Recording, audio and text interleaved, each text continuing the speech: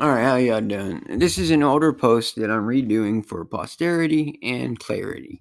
All right, so we're going to open it up with a Bible verse from Luke, and it is chapter 22, verse 36.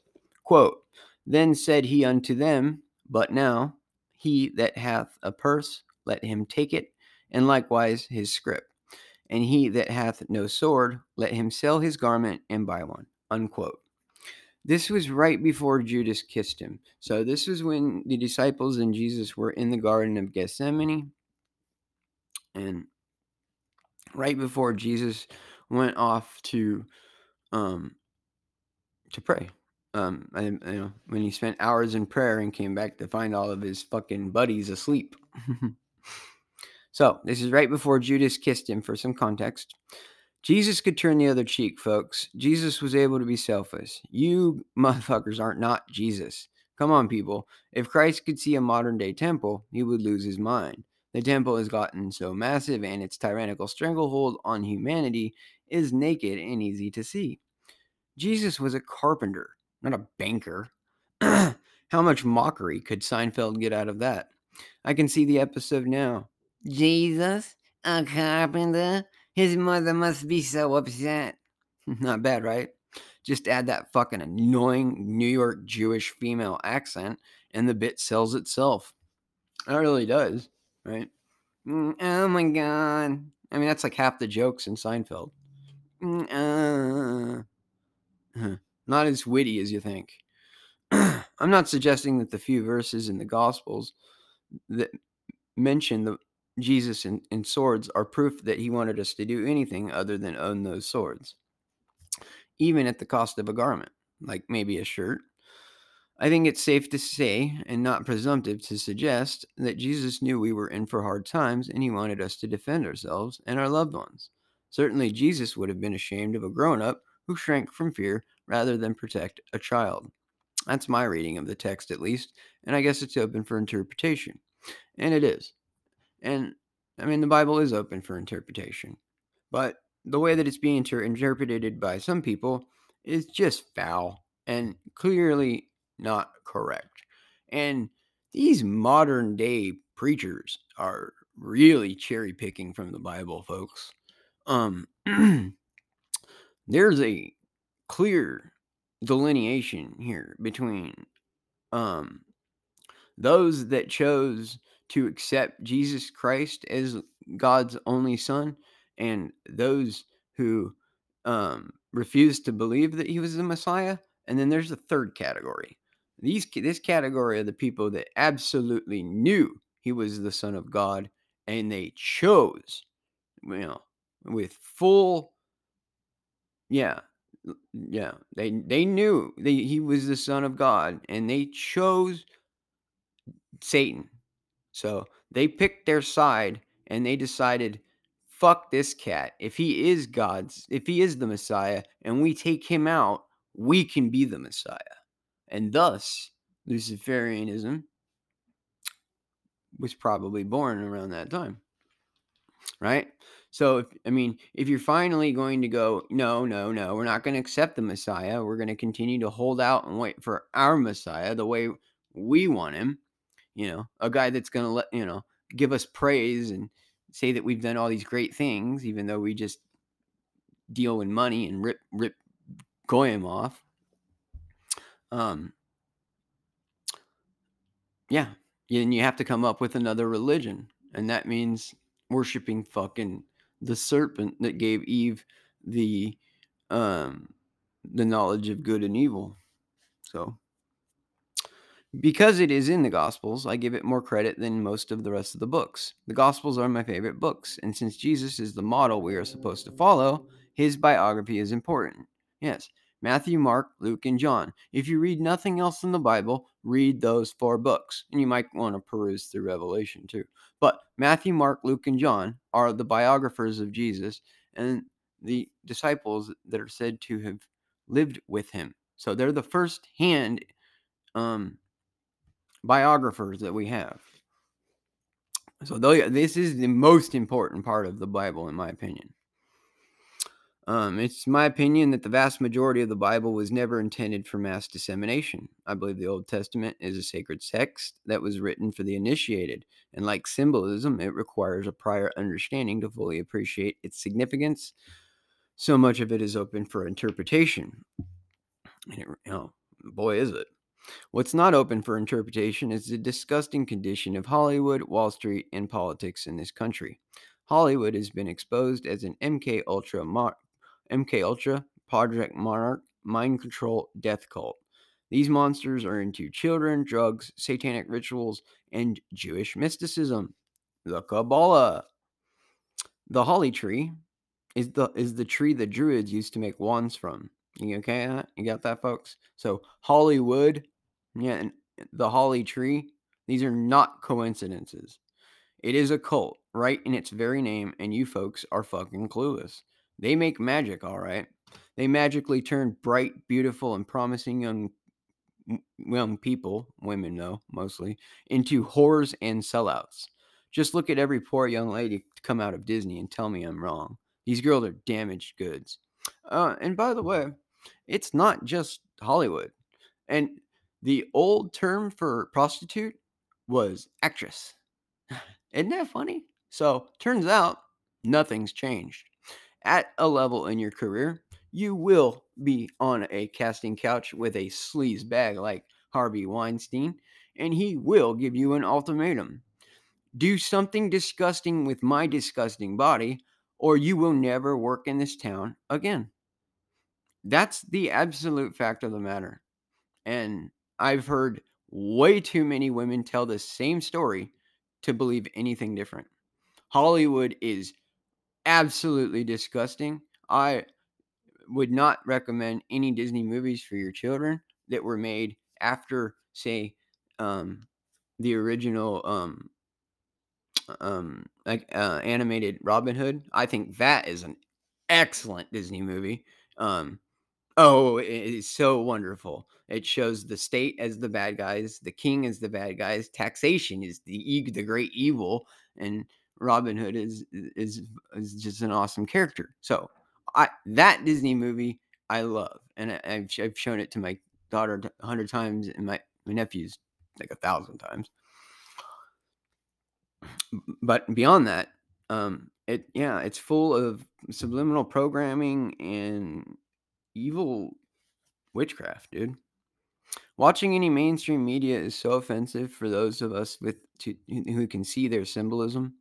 Our movies are covered in subliminal messages, our TV programming is covered in overt symbolism, and our corporate press are all in bed with Lucifer. That's why Dan Rather cut his teeth on the lying account of the Zapruder film he gave us in 1963. See, he got to watch the film. He actually bid for it for his network, I believe NBC. And then he ran to the studio out of breath to give us a harrowing account of Kennedy's head being thrown violently, quote, forward after the bullet struck his head.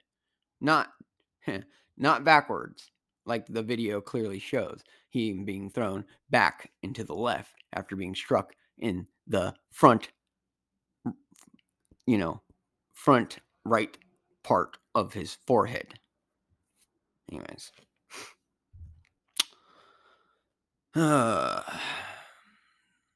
He he earned his spoils for that outrageous sin, Dan Rather, that is. He chose to be a part of the ritual instead of report on the truth. To his credit, more than he deserves, this particular event, this very first assassination, might have been excused for reasons of misplaced patriotism and a false perception of the greater good. People were being told that we were on the verge of nuclear war. That if the American people ever found out the truth, we would be in a nuclear exchange with the Russians.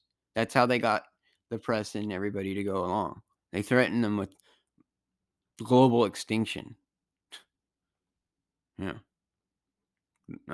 Anyways, the assassinations that followed, uh, Malcolm X, Medgar Evers, um, Sam Cooke, if you believe that was an assassination, King and RFK, you know, Yeah, and the explosion of mass troops in Vietnam and carpet bombing. Well, all of that should have showed all of the rathers out there that this coup was just getting started. So, yeah, maybe he had a pass in 1963, but by 69, come on, man. You at that point you've been covering up for this clique for 7 years, and you've watched them take full control over your country. And I guess it was worth that 30 pieces of silver. Rather is a Judas. He's dead now, so I hope it was fucking worth it. Looking into the name Zapruder is an interesting rabbit hole in and of itself. This is Yiddish, folks, and it means several things.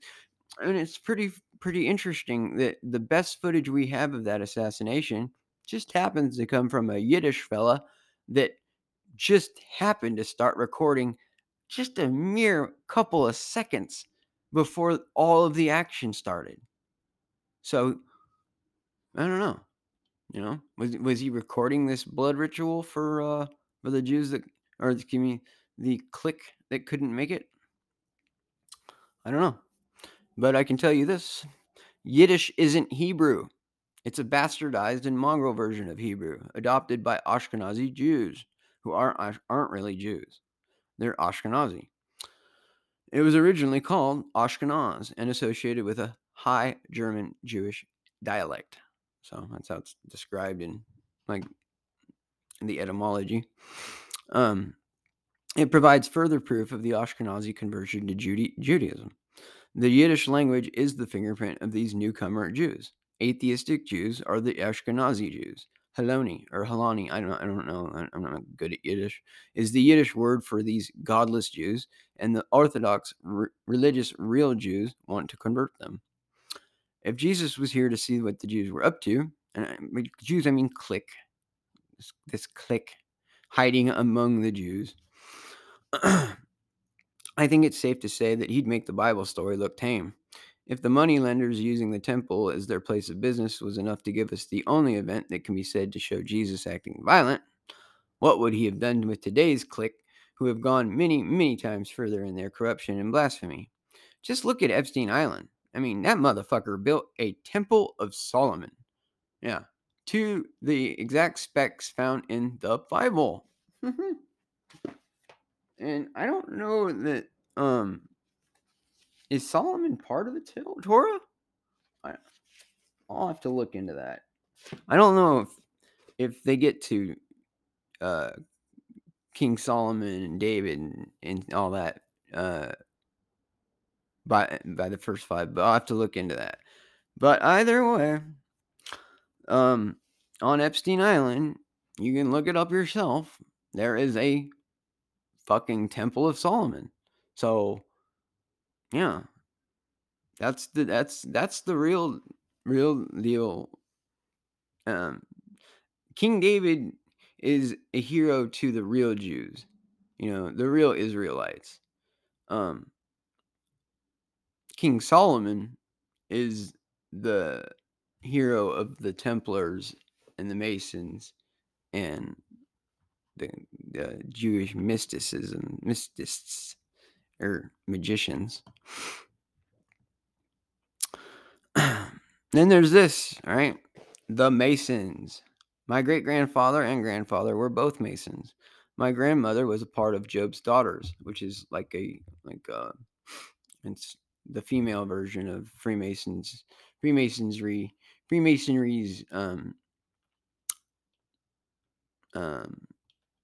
admissions course or whatever, right? It's how they bring their youngsters up to be a part of this fucking crap. Well, neither my grandfather or my great-grandfather ever talked about their experience with the Masons. The only thing I know is that my grandfather asked to be buried in his Mason apron. Considering the fact that he never groomed me for a lifestyle of such, I find it hard to understand why it was so important enough to be buried in his smock. My grandpa was a blue-collar truck driver, and to him and my grandma, they would socialize through a square dancing club they belonged to.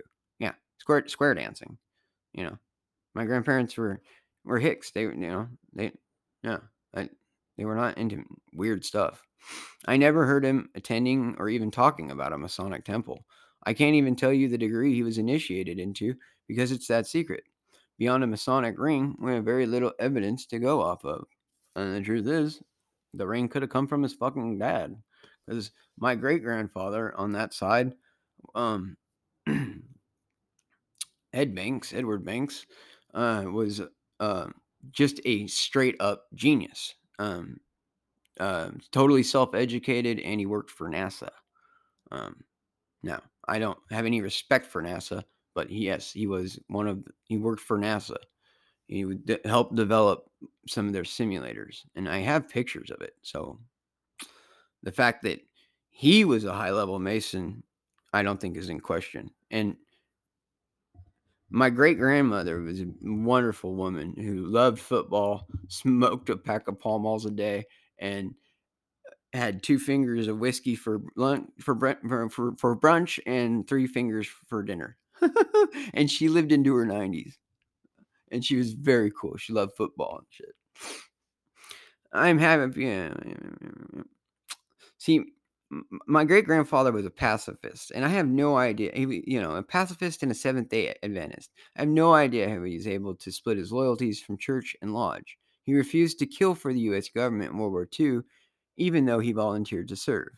I have a very hard time believing he would lie for anyone. I can't believe it. The man was just had so much integrity. But just blown away that he kept this from us for all these years. But maybe he compartmentalized it the same way he compartmentalized his military service. I don't know. This must limit one's advancement through the rites. The wonderfully simple trick the Masons use is to glorify the very lowest degrees. At the 3rd degree, you are made Master Mason. The fact that 30 more levels exist above you are apparently not important to the folks who achieve the right it takes to enter any lodge anywhere. And that's what you get. When you get your 3rd degree and you hit Master Mason, you're allowed to enter any lodge anywhere in the world. Now, how far you're allowed to go into that lodge depends on what rank you are, but you're at least allowed to go in and hang out in the lobby if you're a 3rd degree Master Mason. And they put so much emphasis on these things and these little secrets because they know if you're too immature or untrustworthy to keep small, insignificant secrets, that there is no way that you will be able to keep the very significant and earth-shattering secrets that they have in store for you in the later rites. So it may seem trite and silly. Oh, they use these little handshakes and stuff, and ooh, it's a secret. This is not a fucking clubhouse, people. No, this is a tried and true method of a people that have lived in secret societies since their time in Babylon, right? So when they were conquered by the Babylonians and made to, you know, lose their religion, so to speak, um, yeah, that's when the Babylonian Talmud became a reality. It's called the Babylonian Talmud, people, not Moses's Talmud or anything, or the Talmud of Judah. No, no, no, no. Babylonian. So what's that tell you? Well, thanks to the internet, I don't have to see Masonry as mysterious or even respectable. I know who wrote their books, and I know what religion it really practices. Albert Pike, Manly P. Hall, and the like introduce us to the personalities that help shape and inspire modern Freemasonry. Albert Pike wrote Rules and Dogma for Freemasonry, which is basically the Bible, and in its preface, you will find him give credit to Lucifer. And in the fucking book, he makes the connection to the light bringer and Lucifer and wisdom and knowledge, right? And you know, this whole becoming God yourself is all just gross and comes from these things. And these folks have told us that um Yeah. Well, first of all, they're Luciferian, not Christian, and the fact the fact is they all really appreciate the Kabbalah, Jewish mysticism. Without Jewish mysticism, there is no Freemasonry. They take all of their rights from Judaism. In fact, these men have said that if you take Judaism out of Freemasonry, you have nothing left. Why is Madonna into the Kabbalah? Why do Jay-Z and the like insist upon using Freemasonry signs and symbols? Well, because they are sold out to Satan, and it's the synagogue of Satan where they worship. The enemies of the Bible like to harp on the contradictions they say exist. This is no surprise. It's the reaction and lame defense that confuses me. My whole life, I have been around Christians who refuse to stand up for their beliefs. Christianity has guided Europeans throughout the last couple thousand years. It's the cross that has brought Europeans together and given them commonality. Just look at what Christian Europe has achieved: conquest and discovery of the world, missionary projects to see God's word reach even the most backwards tribes in existence today. Now you people won't even disrespect a Muslim who your ancestors would have gladly banished or killed. I don't want them to be banished, but I also don't want to cater to their religion. The mosques, disrespected women, and their deranged law are all garbage, and they have no place in a Christian country. And yes, gosh darn it, America is a Christian country. We were founded on the belief of God-given natural rights. So, yes, we are a God-fearing people. Why this has to be said by me, a person that has no church, I have no idea. I would suggest that fellowship that forces conformity on you has nothing to do with God. Who do you follow, men or God? Are you constantly told to turn the other cheek? Does Jesus tell you to be a doormat? Are you just copping out for the end times? I am so fucking sick of Christians that know about the enemy but are convinced that this is God's plan. Well, what if the devil had the same fucking book you do, you fucking idiots? What if they just want to exploit your misunderstanding of the Bible to bring in the New World Order? The Bible is cryptic, ancient, and it's a collection of works. It should be studied and appreciated by everyone just for those facts alone, regardless of your beliefs. And so should all ancient works. All of the Zedic writings from the India, all of the um, Muslim works too. We should know these things. Ignorance of these things don't help you out. Anyways, that said, the Bible today is the guiding manual to Christians and legitimate Jews.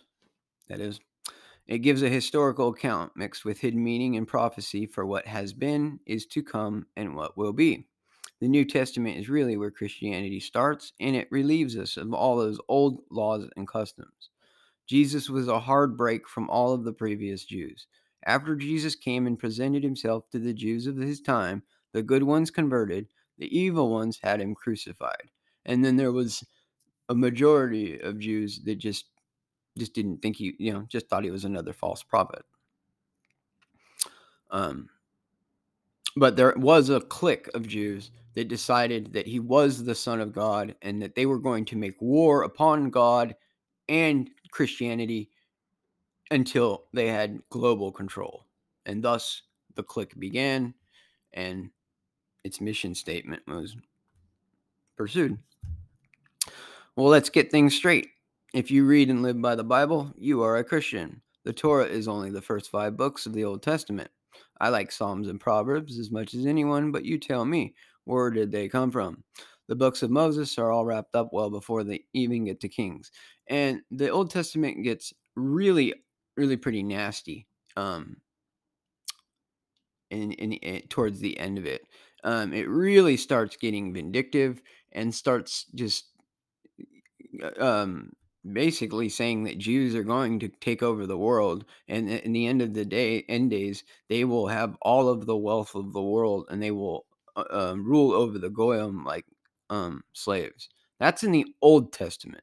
Okay, so the Talmud has nothing to do with the Bible. Nothing. And the authors are the Pharisees Jesus spent his whole life at war with. These Babylonian douchebags who warped the religion of Moses to accommodate Babylonian mystery schools are running the fucking world. The mystery schools of Babylon are the Illuminati, Masons, New Age, whatever you want to call it. Time to decide, Christians. Who do you serve? Do you really think this is the end times and all God wants you to do is stand around and wait for the rapture? Self righteous inaction isn't anything to be proud of. Just like the Jews can't force their false Messiah by making war in the Middle East, you can't hasten your trip to paradise by checking out of the fight. If this is the tribulation, why the fuck aren't you fighting? You know? Isn't that what we're supposed to do? Fight evil? Why aren't you slaughtering the abusers of children? Children are being destroyed by your indifference, but you think Jesus wants you as a friend? A pagan that saves a child from an Epstein would be shown far more grace than a Christian who says nothing of a member or leader who hurt a child. And that's the end of the article. That's I'm sick of it, man. You fucking Christians need to read your Bible. Read the Bible. Don't listen to some asshole tell you what it says. Read it yourself. And if you don't want the King James Version, get the Holy Bible. Stay away from the NIV version. There's a whole bunch of misinterpretations in that version, and it was written by people that aren't Christians. So stay away from that shit. And all the popular Christian bullshit is garbage, man. I understand if you have kids and you want them to have something that sounds worldly, but isn't, but doesn't have all the nasty lyrics and stuff. Too bad. Too fucking bad. When I was a kid, the biggest name in Christian music was like a dude named like something William Smith or I don't know. I even went to one of these concerts. In the end, what it felt like to me was being in one of those mega churches, you know? It felt very gross, anti-religious. It was a stadium. I mean, Jesus said, anytime two or more of you come together to worship me, that's a church. Okay?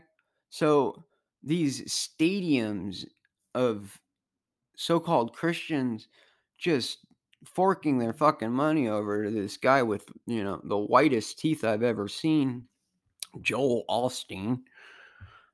Come on, people. And that dude's, I guarantee he's a Mason, which means he's more interested in the Kabbalah than he is the Bible. So I hope this makes things a little bit clearer and clears up things and makes a little bit more distinction between the clique that I'm constantly talking about and the good people that just happen to be Jewish. Okay? I'm talking about Ashkenazi imposters. The people that call themselves Jews but are not. The Bible warns us of these people and the synagogue of Satan. And now I'm warning you of them too. So, y'all have a good day and take care of each other. Peace out.